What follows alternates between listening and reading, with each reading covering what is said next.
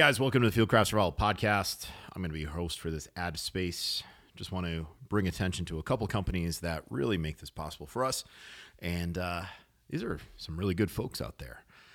First company I want to bring some attention to is Black Rifle Coffee. If you have been living under a rock, you might not know that Black Rifle Coffee is a veteran-owned coffee company. They're located over in Salt Lake City, but there are stores opening up all over the United States now, and the coffee is available online and all over the place. You really want to go take a look at some of the stuff that they offer. I'm a big fan of their instant coffee packets for travel. You know, when the airline comes around and they're like, hey, you know, do you want something to drink? I usually will just say, give me hot water, and I'll use the Black Rifle Coffee packets just because it's so damn strong. I would rather do that than use some of their other kind of anemic coffee. So I'm a big fan of Black Rifle Coffee instant coffee packs. Other stuff that they have that you might want to pay attention to, obviously they've got a whole lineup of ground coffee. They're Just Black, Silencer Smooth, Gunship. I mean, the list goes on and on. We, of course, at Fieldcraft Survival have the Endurance blend of coffee, which is pretty damn good. And if you come to any of our training events, you're more than likely going to find it brewing over the campfire. That is, if you come to our survival training events. I don't know if these jokers are doing at the gun stuff. They're probably, I don't know, doing something else, but they're not drinking Black Rifle Coffee over a campfire. Totally different class. All right. So check these guys out, blackriflecoffee.com. You can use our coupon code, which is CRAFT15, and that's going to give you a discount when you check out. The only thing I think that is not included with this Black Rifle Coffee coupon code CRAFT15 are the ready-to-drink things. They're just too damn heavy to ship, I'm guessing. But you can get all your coffee. You can get Keurig cups. You can get all sorts of good stuff. And I highly, highly suggest you check them out. The other company I want to bring your attention to is Sig Sauer. Sig Sauer is located up in New Hampshire. And if you guys are not familiar with New Hampshire, state motto, live free or die. That's right. Granite State. Awesome people up there. I love going back to New England. I was born in New England, and I spent a lot of time up in New Hampshire, and I've spent a lot of time at the Sig Sauer Academy training all different types of firearms and all different types of skills and skill sets. So please check them out, sigsauer.com, and take a look at where they've been and what they've done, right? Sig is one of those names that you can rely on, you can trust. They've been in the game a very, very long time.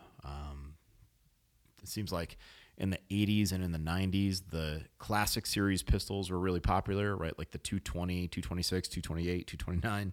And then you start getting into the 2000s and the 2010s, and then you start seeing the emergence of other guns that SIG is producing, like the new 320, 365 variations that have come out and really just cornered the market when it comes to highly customizable guns. So please check them out as well. And if you really want to try out something a hell of a lot of fun, you got to get your hands on either the MCX or the MPX. The way I can describe these two rifles, rifle or pistol, depending if you get it with a pistol brace, it just has a different recoil impulse. It feels really, really good. Sweet shooting guns, highly, highly capable guns. So please check them out. That is sigsauer.com. And if you get a chance, check out the instructors. A lot of them have their own pages. From the SIG Academy. Again, great folks over there. So please check them out, sigsauer.com. All right, guys, here we go. Let's get to this podcast. But the guys took a week to get it done. And, you know, it's got two different perspectives. It's actually pretty money, man. I need that because I got an in-house nanny that babysits the kids. Yeah. And I want to be able to see I like staying home with the kids and seeing them as much as possible. Because now they're 3. So all these little experience, like we were ghost hunting this morning with flashlights, and I'm like, so rad, man, that we could do that together. Is your life pretty hectic as far as like travel and that kind of thing? It's insane. Yeah, it's insane. I'm on the road this year. I'll probably be on the road 260 days. Oh man. Yeah. Is that speaking, pumping the business? Speaking, seminars, business meets, podcast. Like I'm flying to Tim Pool's podcast on Wednesday. Then flying to Andy Stumps for his wedding, then flying back to New Hampshire for a week for SIG. Okay. So it's all kinds of stuff, man. What do you do with SIG? So I'm like, I don't know, a brand ambassador kind of guy. So they're doing a Legion event for a week. And so I go out there with some of the guys, Jay Cutler and some of the dudes will go out there and talk shit and hang out. No, that was Laura. I tagged along with Laura to the SIG headquarters and went through like all that. And did some you doing the SIG hunting game stuff, or have you? No, that's not. It hasn't been my world. Yeah. Like I've gone mostly through like Sorinex just because like my football background. That's right. That kind of thing. Yeah. But I'm trying to get into that world. I think because like even with the breathwork stuff, like you can do breathwork to prep for altitude. And obviously, like, kind of maximize your output outside, and that's like you know Bert Soren, don't you? Yeah, he was there with us. Yeah, he's the man. But their team won. Yeah, Bastards. Yeah, he's trying to merge that world of like performance and outdoor, and kind of like build his hobby into a branch of the Sorinex. So I'm trying to help him do some of that stuff. That's awesome. Yeah. You partnered in that, or is it like? You're an influencer for them, or how does that work?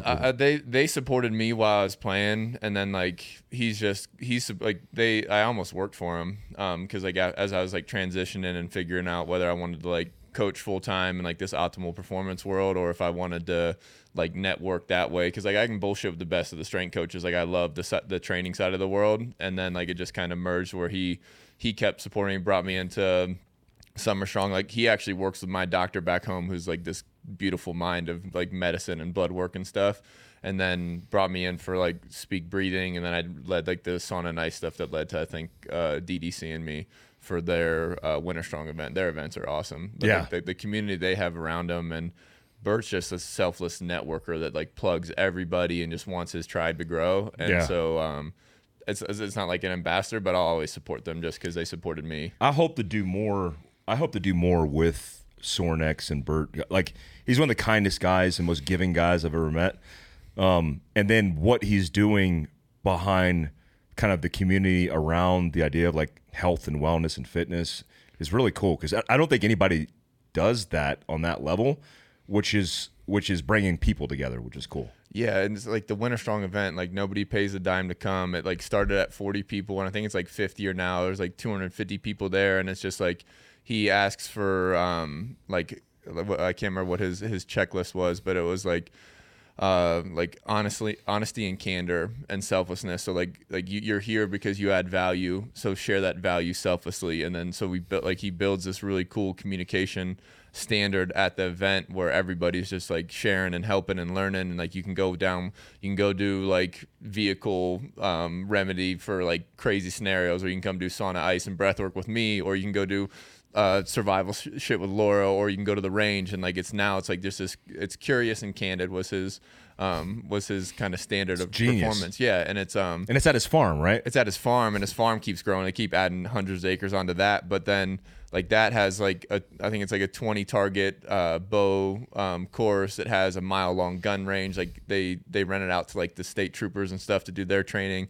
They use like South Carolina football to come and do like some like nighttime mental resilience training for their team with Luke Day, their strength coach. Like there's a bunch of stuff that he's doing that's really cool, and it's all just like giving back. And then he has this Summer Strong stuff where it's like, okay, some of the best minds in strength and conditioning are there to present on a topic of their choice, whether it's like velocity based training or just like your purpose. And so it's like a bunch of humans learning and sharing. And then like he's a big believer in like tribe and breaking bread. So like there's obviously like multiple meals together and like cafeteria format, and just doing really cool things. They're just networking people, and like so everybody feels like family really fast. And it's obviously a family owned company, so you see like the legacy between his dad, Pops, him, and then his son's there like doing the deadlift competitions. And it's really easy to get magnetized into his world. Yeah, it's weird because we had a conversation about running parallel paths, not even understanding what we were doing in each other's camps or spaces. You know, we use Fieldcraft Survival does it based off of preparedness, because you know, if two people from two different walks of life, two political affiliations, two different cultures come together and they go, hey, this idea of preparedness is something that I could buy into, and then they could break bread together and build relationships. It's like, oh, well, we have more in common than we thought. And then as you merge the two worlds, it's like part of being prepared, part of being resilient is also being healthy and well, and also understanding kind of these things that, you know, my career in special operations, like we didn't know any of this. And we were supposed to be elite level athletes on the battlefield. And then we get like an NHL strength and conditioning coach who comes in and goes, guys, you're doing everything wrong. And we're like, what? What you're teaching me doesn't look right because it doesn't look hard. But what we're doing feels right because it feels hard. But when you're looking at longevity and all these things, it's like there's more information out there, and you guys are distilling all that information. Yeah, it's like that the military and special forces intrigues me because now it's getting into high performance. Like Bert does a good job of pulling those people into his world too.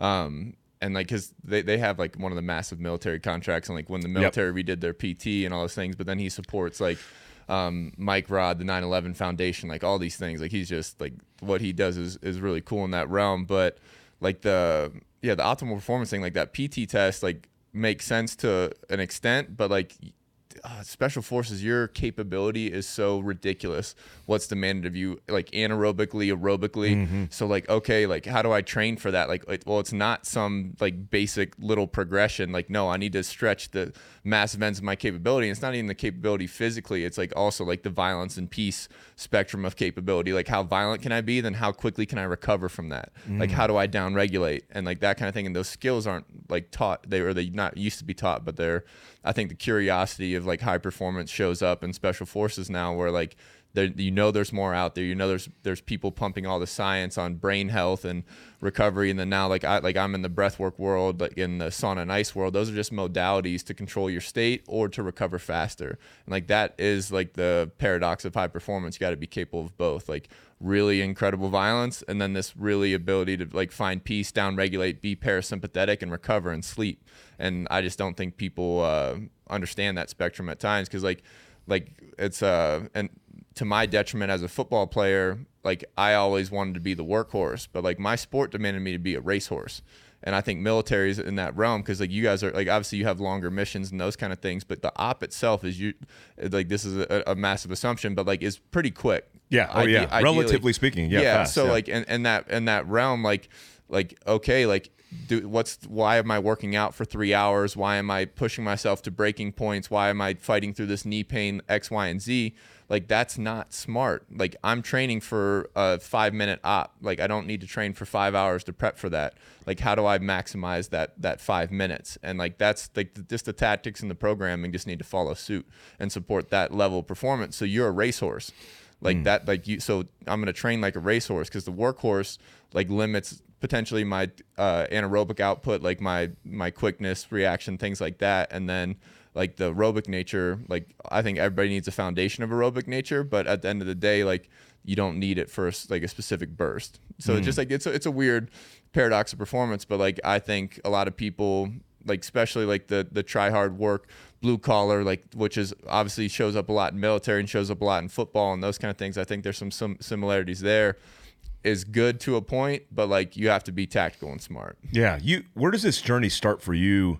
Talk to me about the football journey and kind of how you got into this whole field, transitioning from football. Like, where did it start for you? Did you grow up in playing, Pop Warner and doing the whole football path, and that's what you knew you wanted to do? No, like my whole football career was pretty organic. Like I didn't even start playing football till 7th grade and wasn't any good till I got to high school. And then I was around some really good mentors and coaches young, and they taught me how to play the game right. One, very smart, but two, very physical, and like embrace the physical nature and have fun doing that. So that ended up being like a separator for me. But they taught me to love the game. Like they didn't demand I was football all year round. They said go play other sports. Like, and I think that's kind of lost in today's age a little bit. But then that bled into a couple scholarship offers. Chose the one that made the most logical sense, Northwestern, with education and football in the Big Ten. Again, thought I was okay at football, then eventually gained like the capability and the confidence to excel there. Was like all Big Ten and a captain there. Thought I had a chance to get drafted, didn't get drafted, didn't get a call on draft day. And that led into like the journey of like high performance now. Like one, I got stuck in a system at Northwestern, strength training, that wasn't perfect for me. And like it was a cookie cutter program, not like to knock on them, but like it was a system that wasn't built to optimize myself. Like, and I later learned that on how I should train my legs, time under tension, what level of like how many sprints, volume I should do. And so I went on this journey through Arena Football League, the United Football League that doesn't even exist anymore, 2.5 years up in Canada in the Canadian Football League, and then earned the opportunity to come back to the Minnesota Vikings and play in the NFL, and then spent 4 years with the Houston Texans as well. But like all that time, like I got cut from the UFL, I got cut from Canada and was on practice squad. I was in practice squad in NFL, like a bunch of adversity in that world. But all those chances for adversity, like I just used, like I found another list, and like in my head, I called it chasing edges. Like, how can I get another edge to add more value to make me keepable, or like again, more of an asset to the team? And so whether that was like training my mindset, training my actual football IQ, becoming a better athlete, like in this process, I also changed positions from safety to linebacker. So I added 15 pounds and I got bigger, faster, stronger. Like every single time, short distance, 40-yard dash, time went down. So like I learned what worked for me. I guinea pigged myself through a bunch of protocols and diets and supplements, and eventually found, like, I have a really great doctor in Ohio, Eric Serrano, who dialed in my blood work. I understood like my testosterone levels, like vitamins that were holding my recovery back, all those things. And it just led into my variant of optimal performance, which kept me in the NFL for a little bit. But like, it was always just like curiosity and competitiveness. I think like the highest performers in the world, like the best players I ever played with in the NFL, one, they're hyper competitive, and then two, they were curious. They were always looking for an edge, or they're a way to like elaborate and become a better mental player and those kind of things. So I think competitiveness and curiosity go hand in hand in high performance. Yeah, as when you're in that football career, were you committed to like, this is going to be my life for an extended period of time? How did you transition from playing football and then realizing, hey, it's time to move on to something else? Yeah, well, they kind of kicked me off the bus. I ended on an injury and didn't really get back into the NFL. But as far as I didn't have a dream of being a football player as a kid. I wasn't even a big football fan until I started playing in high school. That was all organic. Initially, I was like a good baseball player, so that's what I wanted to do.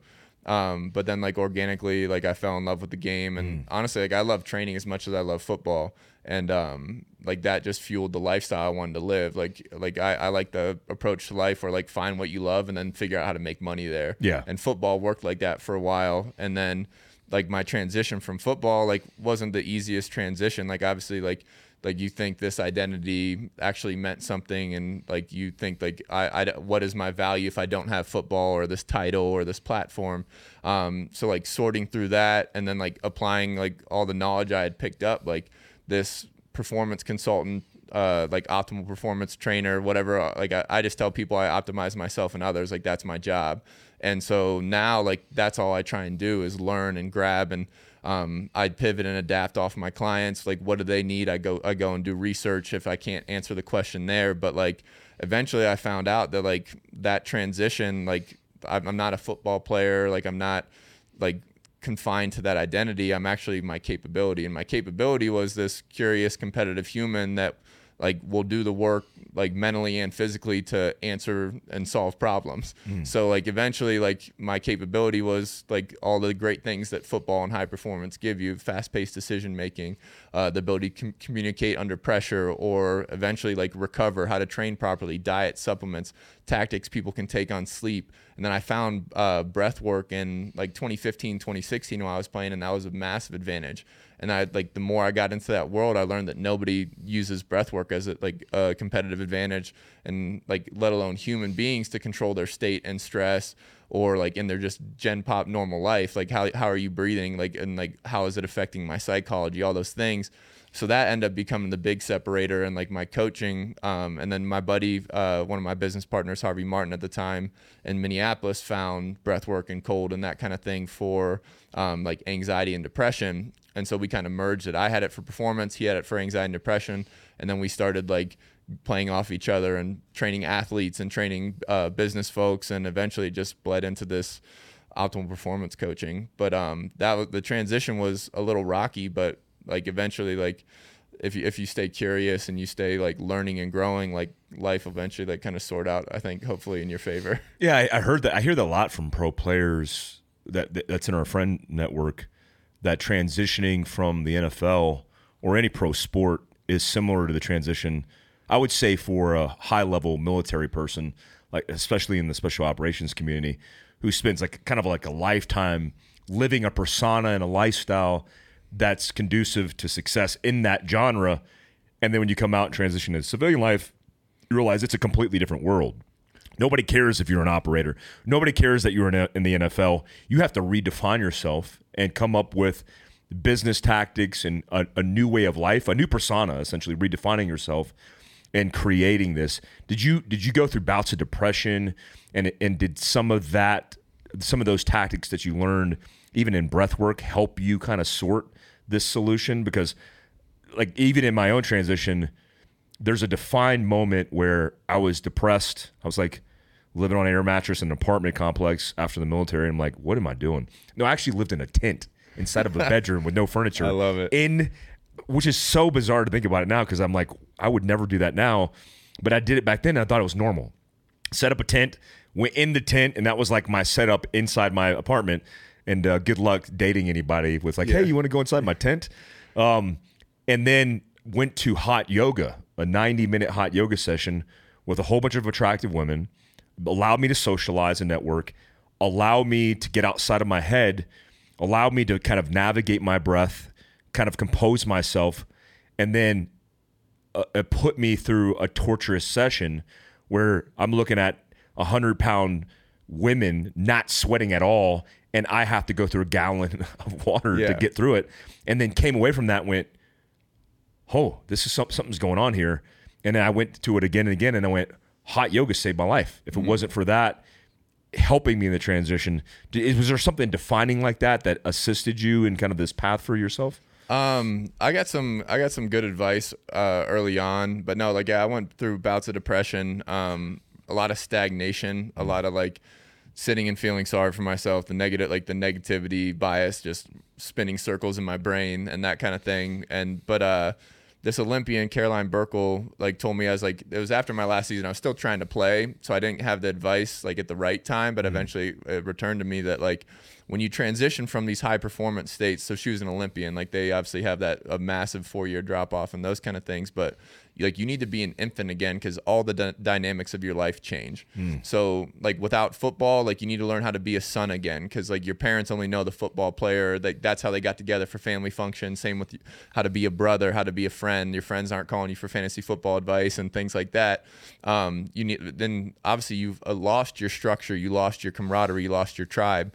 So you need to rebuild that back, and you need to be like, again, courageous and curious to go out and try new things and fail and find something that, again, intuitively feels great. You know something good's happening, whether it's like with your breath and moving your body, all those things like end up showing up. So like that curiosity, I think, or like that push to like, okay, it's okay to like go from this top of the mountain to the valley again and start over. Like that's a superpower in like the business world, as a superpower in life, where people can learn and drop and pick up new skills. And obviously that massive identity shift, I think going to find a structure, so like structuring your workout, structuring your diet, like all those things show up and as beneficial, because usually the military told you when to wake up, when to go on this op, you're on call. Same with football. 6 a.m. wake up, 7 a.m. workout, meetings for 3 hours, practice, like all that. Then no matter what city you get pulled to for your profession, like you already have 53 friends or like 53 people you're interacting with.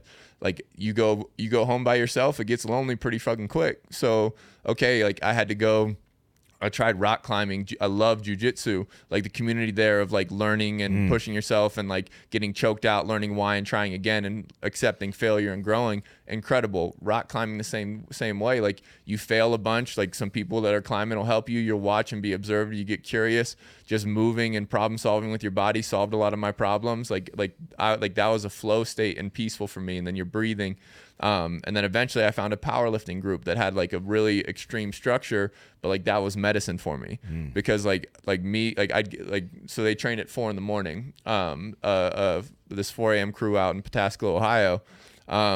And I used to get basically what I would get done after that lift before 9 a.m. I wouldn't get done in a day, like in that negativity and that depression. So it's like, okay, there's something here. So that gave me my time back. So now I got really productive before 9-10 a.m. and then the rest of my time I spent recovering and learning, same as I did when I was playing. I'd train my face off, like whether it's like maintenance or training for 3 hours, then I'd go home and do everything massively for recovery. I'd maximize and prioritize my sleep, hydration, all these things that I knew helped my performance.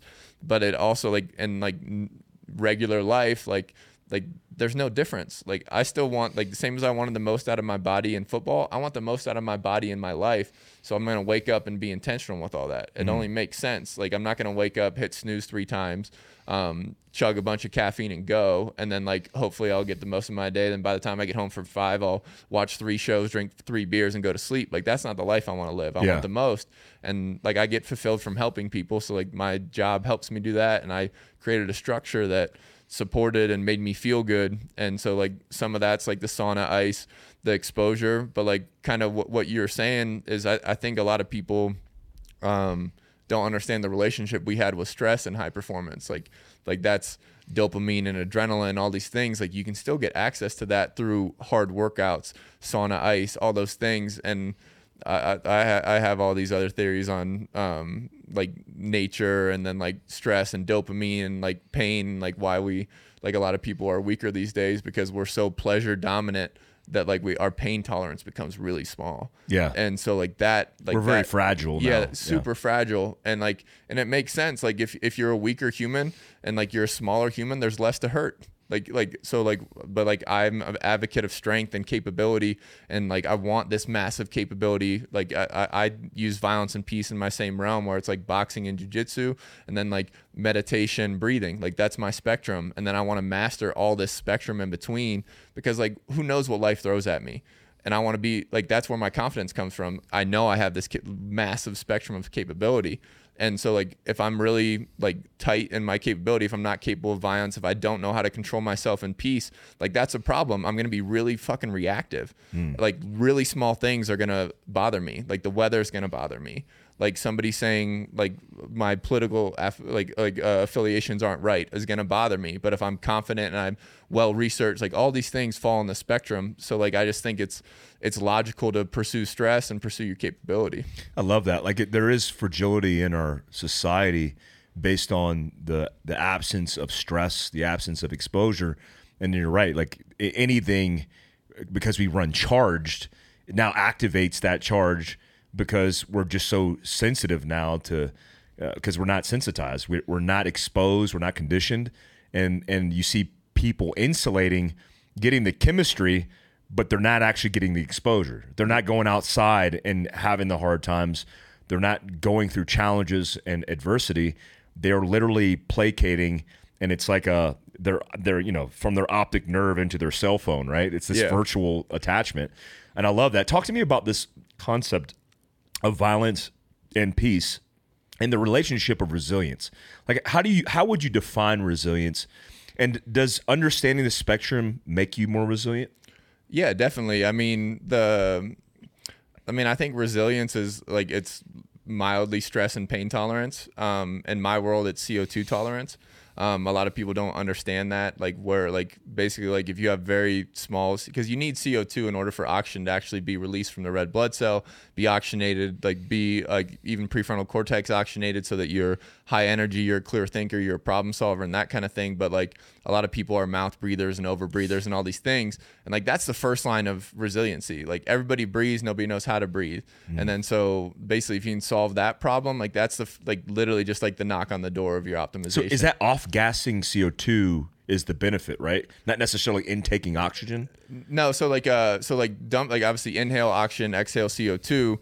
Like exhaling CO2 is more important for down regulating, and then like optimal performance, I want to get CO2 out of the way, but like CO2 is kind of like this bell curve. So basically like sitting here, if I'm like mouth breathing and over breathing, like there's too much, like the only benefit to the mouth is oxygen and CO2 in and out faster. Like really, like if you take anything away from the breathing, like breathe through your nose all day, most of performance. But then when you're like fighting, I don't care how you breathe. I don't want you to be stressed out by your breathing. But like that'll solve a lot of your problems, because like basically like if I put an oximeter on my finger, an easy example, I can put it on somebody that's 400 pounds or 100 pounds. It's still going to read 98, 99% oxygen. Oxygen's not the fucking problem. CO2 and our relationship with CO2 is the problem. So the Bohr effect, like this, basically the exchange of oxygen and CO2, your red blood cells, your hemoglobin carries your red blood cells and 98.5% of your oxygen. In order for the oxygen to get off the red blood cell, the hemoglobin, CO2, like the CO2 has to go up, the pH in the blood goes down, and then oxygen loses its affinity for the hemoglobin, and it comes off and oxygenates the cell. If we're taking in too much oxygen, like basically your oxygen is going to stay very high and the CO2 is not going to leave. You don't get oxygenated. So on this bell curve of performance, like you need air hunger, you need carbon dioxide to basically scare the oxygen off until you get to like this aerobically maximal state. But like in normal life, if you're over breathing and there's too much oxygen available, your veins and arteries will constrict. And so you actually shortcut your aerobic nature, your VO2 max, those kind of things. The nose solves the majority of those problems. So shut your mouth.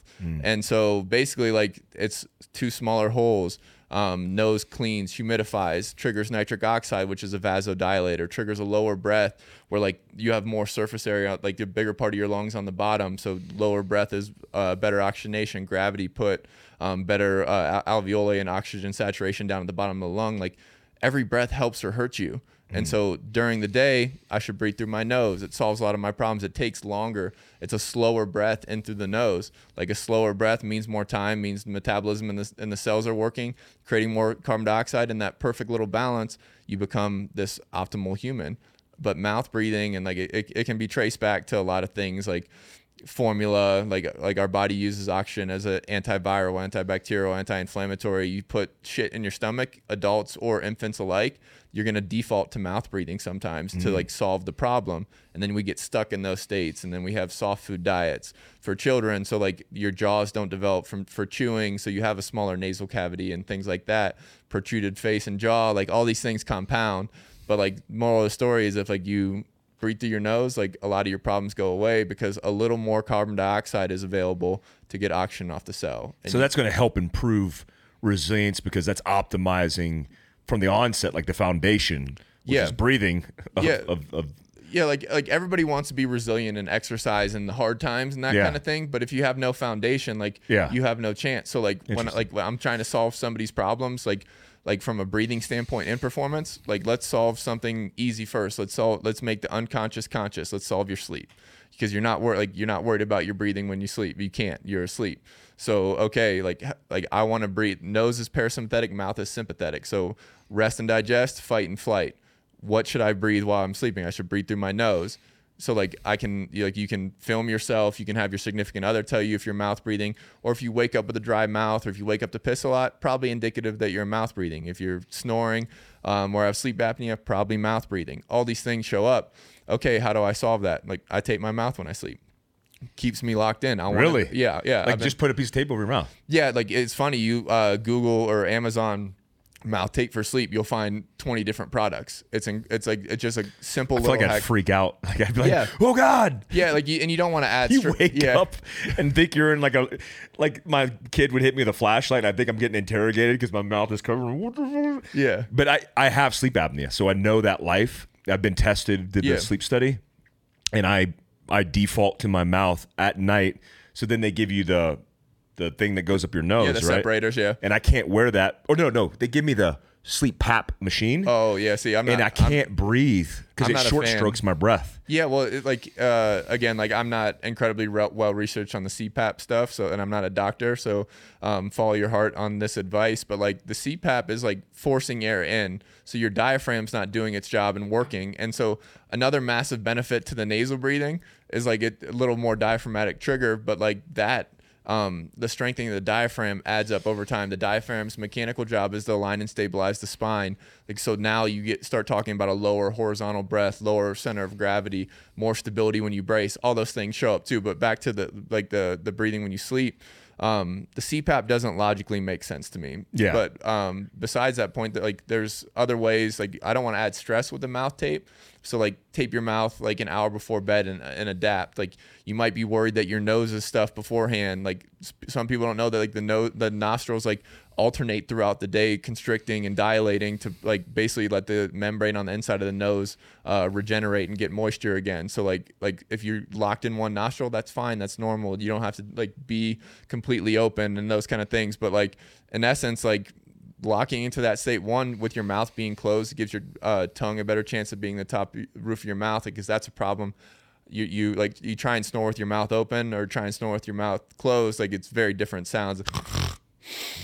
Like it's very different, like anatomically it's different. Like same as like nose is respiratory, mouth is digestive. That's why we should breathe through our nose all fucking day. Yeah. But like at night, like that's parasympathetic rest and digest tone, keeps the tongue in a better position, keeps the throat more open. Like all these things lead to like, again, better sleep performance. And this like, is building your resilience overall. Building your resilience, like building great breathing mechanics. And like, so we solve your sleep first. One, like I've had so many people tape their mouth now, and that I dream better. I wake up with more energy. It's endless. So like that's like the easiest hack. Like and so like and it took me a couple like I found this out when I was playing in the NFL. They put all these wearables on us, Whoops and the Poplars and that kind of thing, and my recovery was trash. Like and like I was really in tune with my sleep. I had learned from Nick Littlehale's book Sleep at the time. And I was sleeping 7.5 or 9 hours, like because I was sleeping in REM cycles. I wanted 35 REM cycles of sleep or a week and that kind of thing. But like that problem wasn't going to get solved, like proper sleep, until I solved my breathing first. Because like my recovery scores were like 60 to 70. And I was sleeping for 9 hours, but I'd say I get like 5.5 hours of sleep. Like that's a problem. Yeah. So like he talked about the mouth tape in there. I read Oxygen Advantage by Patrick McCown, and I started taping my mouth. Recovery jumped right back up into the 90s. All right, really? Okay, problem solved. And then now I don't have to keep the stress of the wearable when I sleep, because I solved that problem already, and I know how I feel, and I'm in tune, and I feel it. And you can actually feel that. You felt and like, more alert. Yeah, so like so last night got in late to the hotel, and like I fell asleep without my mouth tape on, and like I wake up and I feel groggy, but like behind my eyes, like it's night and day how I feel, whether like with the mouth tape. Okay, I'm getting that.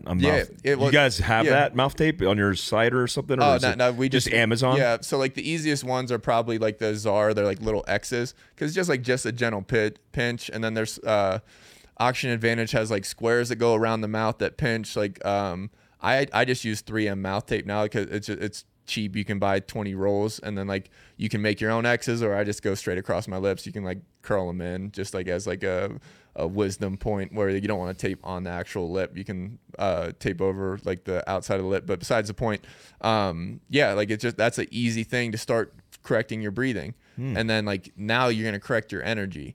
And so like that's a great sleep like that's why I think like the simplest recipe to like optimal health and performance is like sun, sleep, and no stress. So how can I generate that? And so in essence, like if I can get sun, that's pretty easy. No stress is harder in this day and age, but like the sleep is manageable. But like people don't take sleep hygiene seriously. Like obviously you hear blue light blocking, you hear like all this stuff, but like you should have a pre-sleep routine and a post-sleep routine, because like your sleep like hygiene starts in the morning. Like how is my body waking up? How much adenosine is still in my brain? Like all those kind of things that affect my wakefulness. Can I actually get sunlight on my eyes in the morning? Like not through the glass, not just 2 seconds walking to the car. Can I get 5, 10, 20 minutes of sunlight in the morning to set my circadian rhythm, start my need and my want for sleep? And like, because it's exposure of sunlight through the eyes that wake and get your system up, but also adjust your rhythm, your daily rhythm. It's just like, and there's a bunch of like psychology research on having anchor wake up time, and then now you can get into like sunrise and sunset. It's just like we're supposed to live on light and dark cycles. Like humans are super ignorant. We think we can have daylight, like we can have eternal daylight with electricity and all those things. Like there's a bunch of missteps in evolution, like shoes, elevated heels, and then chairs, and then now like electricity. Like all these things are not built for optimal human performance or health. So like if you like your relationship with light and dark should be a massive priority. But like sunlight outside, like the blue light passes through the eye the easiest, but like that's what sets your circadian rhythm. Have an anchor wake up time, give your body consistency, give your physiology consistency, so that, because like around 2 a.m. like your body reaches its like coldest temperature, but then it starts to heat up. Like part of that temperature wakes you up. It's cortisol, but like that sunlight and that circadian rhythm, now you're talking serotonin, dopamine, like all your levels, your physiological levels need to have like consistency and a triggering start through light. Because like if you just run to the car and then go to work and then you get outside a little bit for lunch and then come home, like your circadian rhythm started when you got like fully locked like once you got outside for a little bit. And some people, like Michael Easter has a really cool book, Comfort Crisis, where like, and then there's research on it that like 93% of Americans spend their day inside, or 93% of the Americans' days is spent inside. That's a problem. Ugh. It's disgusting. And it's like, and I have all these like perspectives and theories, but like that's why the sauna and ice is cool, and because it shows people how weak they are really quick, and that how protected they are. Like, okay, I'll go from 70 degrees from my house to my car to work to my car and back home. And like back in the day, like the two biggest stressors were like food scarcity, environmental stress. We don't have any of those problems anymore. Like we have Uber Eats, we have grocery stores, and then we have AC and heat. Like we don't have to see any stress. Like that's another entry level stressor like that is necessary. Like our systems have like energy systems built to combat cold and heat, and we don't use them. So where does that energy go? Like some people hypothesize that that's like autoimmune diseases and things like that, but like that's your resiliency. Like that's your immune system. Like stress is important, and for those reasons. And so like, okay, I'm gonna stretch my tolerance. My capability again isn't just violence and peace. It isn't just strength and weakness. It's literally like hot and cold. Like how comfortable can I be in this spectrum? And like so, and it's just tolerance. It's exposure. Same as like holding your breath is exposure to CO2, or working out really hard is exposure to CO2. Like cold tub, exposure to cold temperature. How hot's the sauna? 180 to 220, like those kind of things. And it just like, I think that's where like people can start stealing some of their like natural strength and optimal performance back, is these very natural ways of breathing and oxygenating themselves, and then the environmental stress. And like people fast all the time now. The food scarcity thing is starting to make sense again. Like the farther you get away from meal, the more focused and dialed you get. Okay, that's how life's supposed to be lived. Like it's just feast like, and famine. Yeah. Or learn how to hunt, like add to your violence scale, like that kind of thing. It's just like that capability. I just think breeds so much like confidence and peace, because like I'm capable. Okay, I'm not going to be perturbed by going outside when it's 40 degrees or 20 degrees or anything like that, because I know, like, oh, that's easy. I've been in a cutout hole in a lake on Minnetonka in Minnesota, and then stood outside after doing 3 minutes in the ice, stood outside and moved around for an hour, and I was completely fine. Actually felt better. And so like things like that, like you have to change people's framework, or just remind them that they're a human and need to be exposed to these things, where like people have a weird relationship with the cold water up to their neck and the ice tubs. Okay, why? Well, my entire life, my mom said if I don't go outside without a hat and a set of gloves, like I'm gonna get sick and die. Okay, that's gonna trigger some fear. Some people are scared of water in general. Like all those things show up, and then so now like let's get you in there. Let's see where your tolerance is at, and then we'll teach you how to control your state with the breath. And like that's where like in the relationship with like basically like pain and pleasure, or like stress and peace again, like breath is just like that's your remote control. Like that's your remote control to your state. Like people say, oh, you can't control your heart rate, blah, blah, blah, like that kind of thing.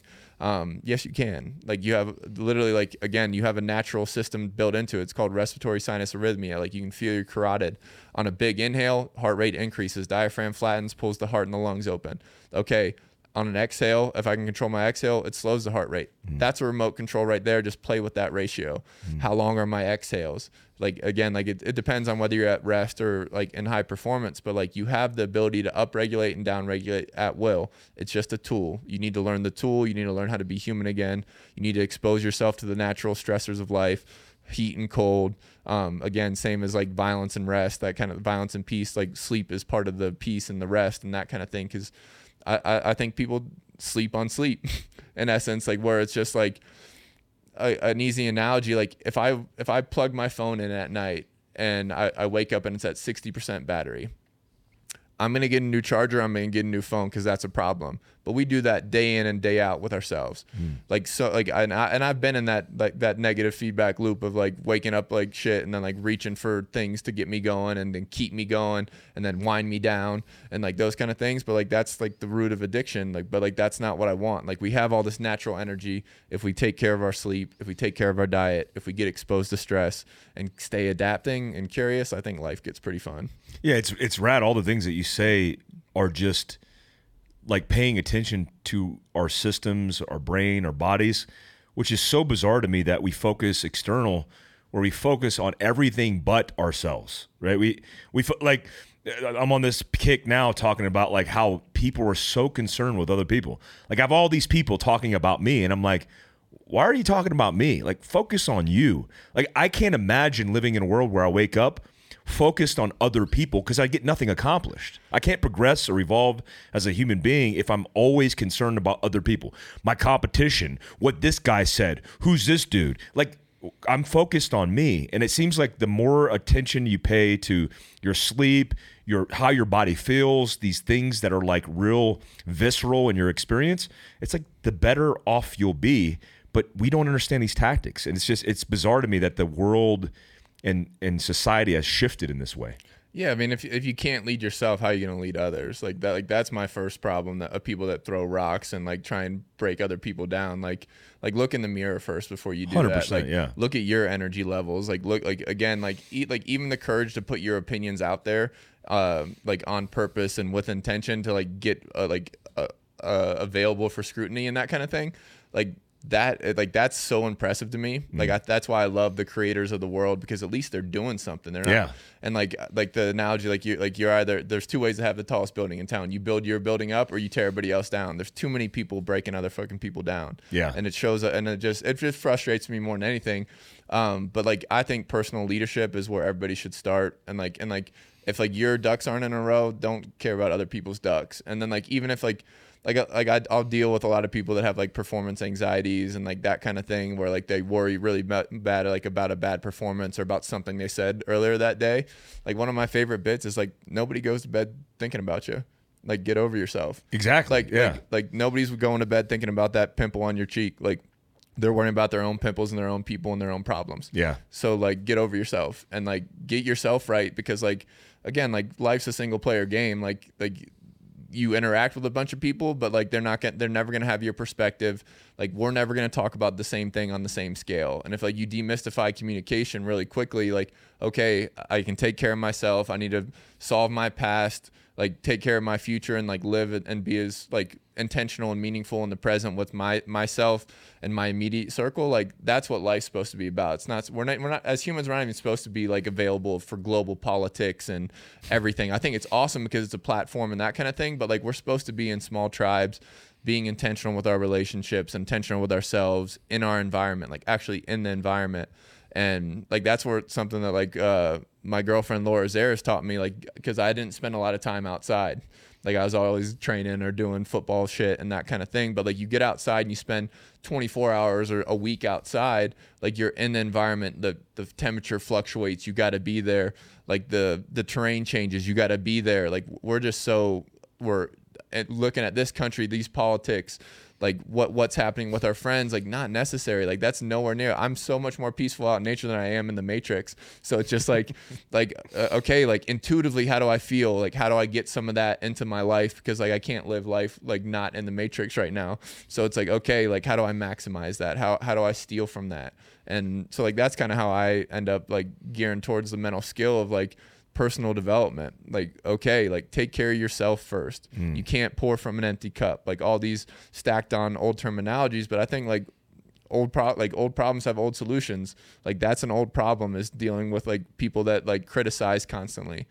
Like, okay, like if I'm really truly creating art and trying to change people and influence and then what I think is honest and authentic and right, okay, like I'm gonna put it out there and it's gonna get torn down. But if it's right, like I'm gonna keep pumping it. Yeah. But like I don't like because like that becomes an identity too. I don't want to spin off into too many rabbit holes, but like even like the politic thing bothers me. Like the religious conflict bothers me and all those kind of things. It's just because everybody's so ingrained in their identity and certain and that, and like all it becomes, it just like, it frustrates me that nobody's open-minded or can come to like the table anymore and talk. And I struggle to talk with some of my family members about politics, and like that bothers me, because like I'm trying to be open-minded or send research or whatever it ends up being, but like it's like depend whoever you believe in religiously, like I believe in God, like you believe in Allah, whatever.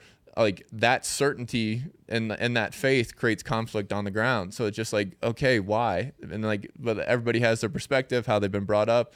Everybody's a product of their environment, but like nobody has any grace in that world now. Yeah. And so it just all that stuff intrigues me, not to go down that rabbit hole, but no, what you're saying is all factual, because we need more grace. We need more conversations. And you're right. Like, I hate people who take on a persona of victimhood or their ideology or conflict. People have now accounts and personas that are just based on conflict. It's like, that's a road to disaster. You are setting yourself up for failure. And I think about a lot of these people in their own personal health, and especially the people that I used to know, and how they go out and they're toxic in the world. And it really disturbs me for them. Like, I actually lose sleep going, man, I used to know that guy, and he's out there in the world being toxic, saying all these negative things.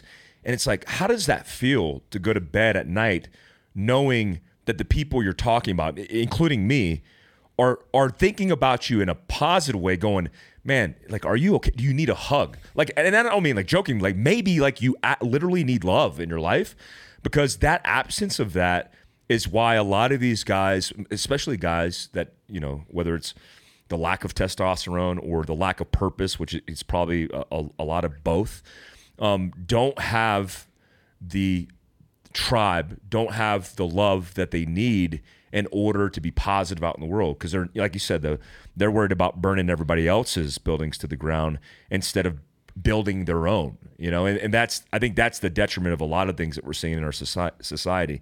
When it comes to the concept of resilience, one of the things that have bothered me is the absence of tactics, the absence of tangible, literal behaviors and routines that you can implement in your life, which is one of the reasons we started this Resilience Rendezvous concept. I mean, we've run special operations prep courses, prepping men and women for military careers and all this stuff. And in my own experiences, I've learned these little things in selections or in schools like Ranger School, where you learn a lot about yourself in the absence of comfort, right? And in the lack of sleep and the lack of food. When you're broken down, when you're exposed to your vulnerabilities, you start to learn a lot about yourself, which I love. And we brought you on board for the Resilience Rendezvous to talk about building resilience, but also giving some specific tactics. Can you talk? I don't care about giving away what we're doing specifically, but can you talk about some of the tactics that you think will be beneficial to the audience that we might implement in the training session at Resilience Rendezvous that is going to give you like immediate, like, okay, this is going to benefit my life? Yeah, no doubt. And it's, there's foundational views on it, like obviously like solving your sleep, but like solving your mechanics, like those kind of things. If you have a better foundation, you're more prepared for resilience, or you're more prepared for stress. And like oversimplification of it will teach you how to breathe less. And so like the ice tub's a great example of that. Like you throw somebody up to their neck, like they're breathing very fast, and like at that point they're full of oxygen. Like oxygen's not the problem. We'll teach you how to CO2 dump in those scenarios, and extend and like trigger parasympathetic languages in the body. Because like we have all these languages and we just don't know the language. And like our physiology leads to better psychology. A slower breath tells your brain you're safe. Okay, how do I breathe slower, like every breath throughout the day, or particularly when I'm triggered and stressed, or if I'm going into a public speaking event, or if I'm going into performance? Like there's different variants of the breath work that you'll learn like in my bit and my coaching, where like we'll actually manipulate your blood to improve performance. We'll get the spleen to squeeze, we'll trigger hypoxia, we'll get more red blood cells available, we'll get you active. Like so people, like again, you stretch and do dynamic warm-ups and turn on your glutes before you work out. You need to do the same thing with your respiratory muscles. You need to get this 360 breath so that you can have the ability to brace and throw a proper punch, or like again, like just protect your back and your spine so that you can train how you want to train, like all these things. Then if you breathe less, you can last longer. You see it in fighting. Like the guy that's like burned out first, he's probably going to lose. So I'm gonna teach you how to breathe less and then breathe less in stress. And then you'll that shows up really fast in the cold tub, because like people just like breathe. The body's gonna naturally regulate, but we'll teach you how. We'll teach you the gear shift system, like what happens when I am mouth breathing in performance or in stress. Like how do I down regulate? I extend exhales. Bam. So I'm mouth. I down regulate in nose, get all the benefits of the nose, clean, humidify, lower breath, better oxygen, more oxygenation, those kind of things. In nose, out mouth, longer exhale, down regulate again, nose, slow breath through the nose. Okay, my brain knows I'm safe now. And then so now the cold hurts a little less, the stress is a little lower, and then now you can start to tangibilize it. And so now, like, I think a lot of people don't measure their life enough, because what you measure you can manage. Most people don't do that. Even like with the self-awareness of like tearing people down in your tribe, people don't journal. Like everybody should journal and record their perspective and their history and ask themselves questions and whys and that kind of thing. But back to the breath work and that kind of stuff. How many breaths did I take in 3 minutes in the cold tub? Can I improve? Can I build resilience? And then like so it's progressive. It's not just like it's experience. Progressive. Yeah, no, and you'll see a difference. Like the recipe is 3 touches of the cold, 2 in the hot, and like that's what we'll do with the resilience rendezvous. But the first time, like I'll teach you some skills and like the breath work session, like, and then I'll teach you how breathing can upregulate you and downregulate you. I'll hand you your remote control back. So next time you're triggered in traffic or wherever you're triggered, like, okay, I can downregulate. This is the time. Like these are the protocols. Okay, bam. All I'm giving you is tools to like control your state. But now like the ice tub is my stadium for athletes, because I can't make stress like that anywhere else besides trying to suffocate you, which is another part of what we do, because like that's a stress tolerance. CO2 tolerance is a stress tolerance. You raise your CO2 tolerance, your stress tolerance goes up. So like I want to be harder to kill, I need a higher CO2 tolerance. Like I want to be peaceful in stress, I need to learn how to offload CO2 and learn the language of my physiology to control my state. And that's not just breathing, it's where am I breathing from? Okay, down regulatory, up regulatory. Okay, down regulatory. Inhales up regulatory, exhales down regulatory. I'm going to spend more time in my nose. I'm going to spend more time on my exhales. I'm staring at you, or I'm staring at my phone or something, and I'm fighting you. I'm going to stare at you. So this locked, focused eyesight, that's fight and flight. That's up regulatory. Opening your peripherals, parasympathetic. Okay, that's another part of the language. So I'm going to use this language and speak to my brain, tell myself I'm safe. And then now I'll make the stress worse and worse. Like I'll get the cold colder. I'll put a little motor, or I'll move the ice around so you don't have the thermal layer, so the cold hits harder. I'll turn the sauna up hotter. I'll put steam on it, like, and I just like build resilience and I track it. And so now, like when I go in the cold tub for 3 minutes, I take 8 breaths. Like that's my metric. And if I can't hit that, like my 8 total breaths. 8 total breaths. I just do. I build a box. I do box breathing in there. It's another tactic. Obviously, it's used in military, in smaller portions, same as diaphragmatic breathing. But we call it combat breathing. Yeah, for combat dive stuff. Yeah. Yeah. So and like, but there's other tools. There's like if your heart rate's really high, like there's ways to like even like the wind. Like people like a lot of times like to get into like people's minds as a breathwork coach, I got to make you feel something first. So you can do the Wim Hof, you can do faster paced breathing to make you change your state. And like kind of the logic behind Wim Hof stuff is like, so you're at homeostasis before we get in the ice. I'm going to like, so the faster paced breathing gets some adrenaline going, get you upregulated, get you above your homeostasis. And then we add the stress and then you return to homeostasis. Like that's kind of the logic of getting this sympathetic and all these responses. So you get more oxygen and you get a little bit of adrenaline or norepinephrine and that kind of thing so that you can handle the stress better when it hits. You can do the same thing in different types of performance as well. But then like you can prime your blood and like, but we'll basically put you in the ice with the tools to handle your state. And then I'm not going to overcoach you. Like I want you to learn how to apply the tools yourself. And the difference between your first and your third set in the ice are night and day. And it's like that fast you can learn the tools to control your state. It's insane. Yeah, man. But sounds exciting too, because this is something I personally like. We talked about cold water exposure because I used to do it pre-SEER school because I knew I was going to get hit with a garden hose. So I did the rehearsals running the cold water over my back as a 16-year-old kid, thinking this is going to happen to me one day. And then when I went to SEER school, I was the guy they tortured with the hose, and I'm like, this ain't nothing. And tolerance. But then I didn't understand the physiological and psychological benefits of how all these systems work. But it sounds so tactful, so applicable that you could implement into your life, learning it as a process. And it's fun. Like, again, it's like, how much stress can I put myself in? Can I, like my sauna goes like 240, 260 if you want it to, like not necessary. You don't need anything above 220, but like how much stress can I put myself in, and how slow can I breathe? That's amazing. Yeah. And like the fun part about it, like we're the only animal on the planet, I think, that can control our breath separate from our heart rate. So like you can get in the sauna and like we'll be in there for 30 minutes sometimes at really hot temperatures. Your heart rate's fucking pumping, and you can still maintain a very controlled cadence breath. 5 in, 5 out, things like that. And like but your psychology follows suit. And some of this like oversimplification of psychology is like you have your brainstem, your limbic system, prefrontal cortex, like your brainstem's like your lizard brain, like reaction to the environment, like snakes eat their own because like they don't know any better. Like, but then like it's built on evolution, where limbic system's like mammalian. And so like that's like protecting our young, emotions, reactions, that kind of thing. Then you have the human gift, the prefrontal cortex. Like when this wind chime of your lungs and your heart rate get going crazy, and like the stress is around you, blood flow recedes. Like, you know the drill. Like, it goes through the amygdala and your fear sensor, and you become reactive.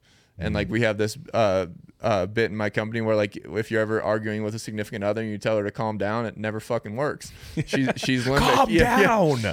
I'm calm. Yeah, it never works. But like, and the same as like when you're low energy human, you're more reactive because like again, like the blood flow's receding. So like with the breath, we want to keep as much space between that point of lost consciousness. We want to keep you a problem solver, a high communicator, plugged in. Yeah. And like your breath's a remote control, and you can use it. Like we use remote controls for our TV. Why would you not use one for yourself? You know. I love it, man. Yeah. I think it's so applicable too in the field of preparedness, especially not understanding. Like my whole thing is we teach technical proficiency, like in gunfighting, like how you move a gun, how you align a gun on target, how you break shots, some of the things that you have to assess.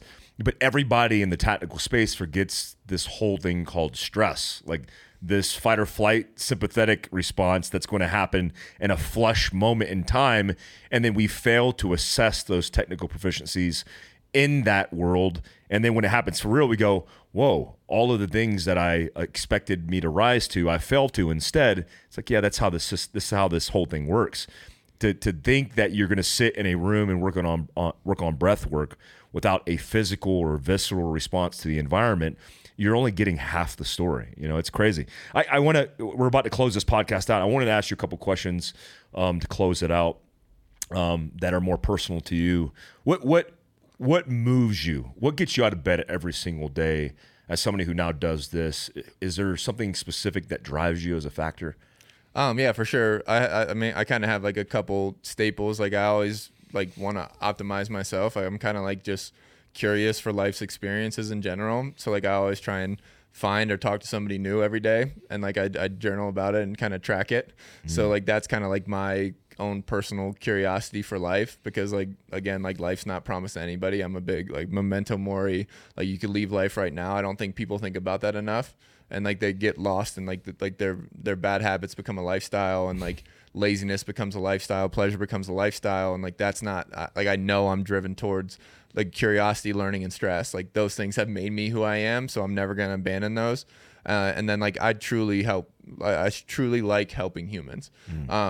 And right now it's geared towards like athletes. Like I've gotten more into the military world, just like coaching identity and like the ability to like change masks and like all these mental skills that have helped. And sometimes it's just like talking to people. And then like obviously like if you can fix their systems, like if you can get their sleep better, if you can get their breathing better, and they feel better and they have more energy, and like they're just become a happier human, like and they show gratitude, like that gets me going. So like those are like the two staples. And then other than that, it's just I just want to try something new as often as possible. Obviously it kind of bleeds into the first one, but like that could be like a new book, or it can be like a new activity. So I'm always trying new stuff. That's awesome. Who's your favorite person in the world? Ooh, I mean, it's probably my doctor back home, just because he has this massive brain and this massive heart kind of combined together. He does a really good job of just like giving back and giving his knowledge selflessly. there's a lot of people that fall in that category. We talked about Bert Soren for a while earlier. He's one of my favorite humans. But like as far as like a rational, logical human, one of my favorite people to read and listen to is Naval Ravikant. He's been on Rogan. He's been on Tim Ferriss a couple times. He's actually a pretty private human outside of those things. But he's a really well thought out person. He's a high performer in the business world, but he's also a very peaceful person, and he speaks on it and he puts his opinions out there. He's really well thought out and simplified. And I'm trying to follow that model with my own mental capacity and my own message and my storytelling, and how meaningful and logical I want to make my words and my actions. Like I've learned a lot from his wisdom. So I know that was 3 people, but it's all right. But yeah, like I've been around my doctor since I was 16 years old. I've seen him be on call, help people endlessly, read 1,000-page books, constantly learn. Like I think that's a problem in the medical industry where doctors stop learning and they start plugging pills, like, and they're doctors of medicine, not optimal health, and like they don't continue to learn and grow and push that message, because I think that's one of the detriments of our society and our country is that those habits and like those systemic structures. But besides the point, I've seen my doctor do it the right way, and I think everybody else can do it the right way too, because I've seen it. And then I've just seen him help endless people, myself included. I got jumped by some bouncers when I was 24 years old, and he got me the best surgeon in Ohio to come in at 3 a.m. and handle my mom and all that kind of stuff at the time. So like I just have a lot of love and passion for him and how he lives his life. So like that's probably my favorite person that I know. And on top of like Bert's a great human too. Yeah. That's awesome, man. Yeah. Last question. What's your biggest fear? Ooh. Probably not reaching my potential, and that's massively subjective. But like that's the fear, and like that goes a lot of different directions. That's just like a life unlived, because like the capacity to love, capacity to work, like all these things, like we're here for a reason, one way, shape, or form. And the cool thing about being a human is we get to choose that reason.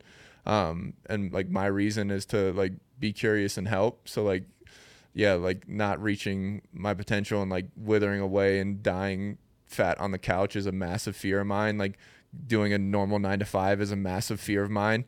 So like that's what kind of keeps me going from that. But like my potential is off the couch, out of the system, and like creating a life I want to live. And so I think, yeah, my biggest fear is unrealized potential and having to like live in like the Matrix, in that realm. Because I like how you put the Matrix. It is the Matrix for sure. Yeah, and it's really easy to get stuck there. And like just one last physiological note, like our bodies are designed to enjoy that pleasure. Yeah, like because like again, if you look at life back in the day, very rarely did we have food, water, and shelter.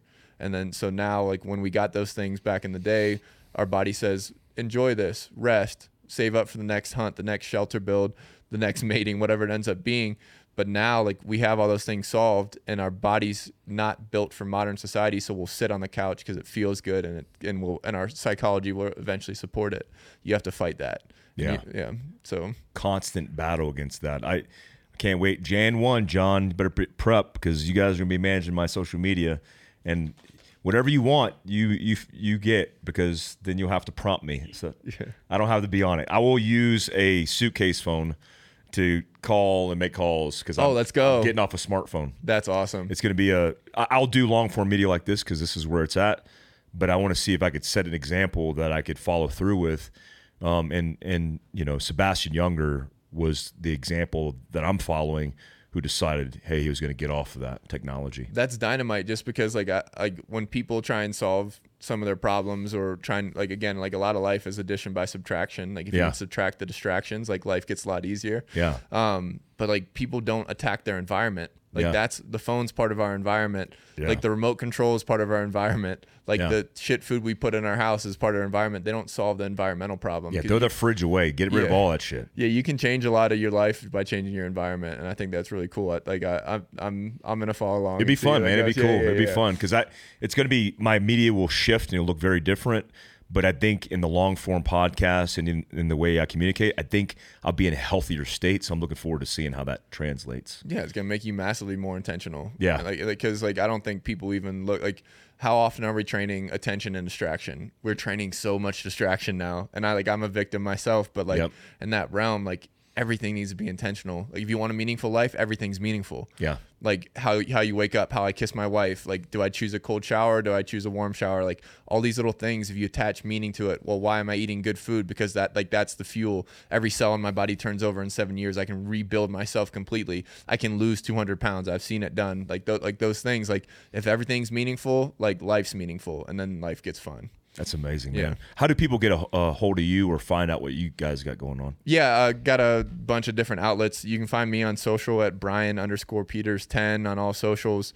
I have my own podcast called Chasing Edges, same mindset that I learned. And then we have a company called the Mind Strong Project, where we initially built up the breath work and the exposure training. You can find us there. We're kind of doing our own consulting thing inside the company, but we have a brand on social media at the Mind Strong Project. Awesome, man. Brian, thank you so much for being on the podcast. Thank you.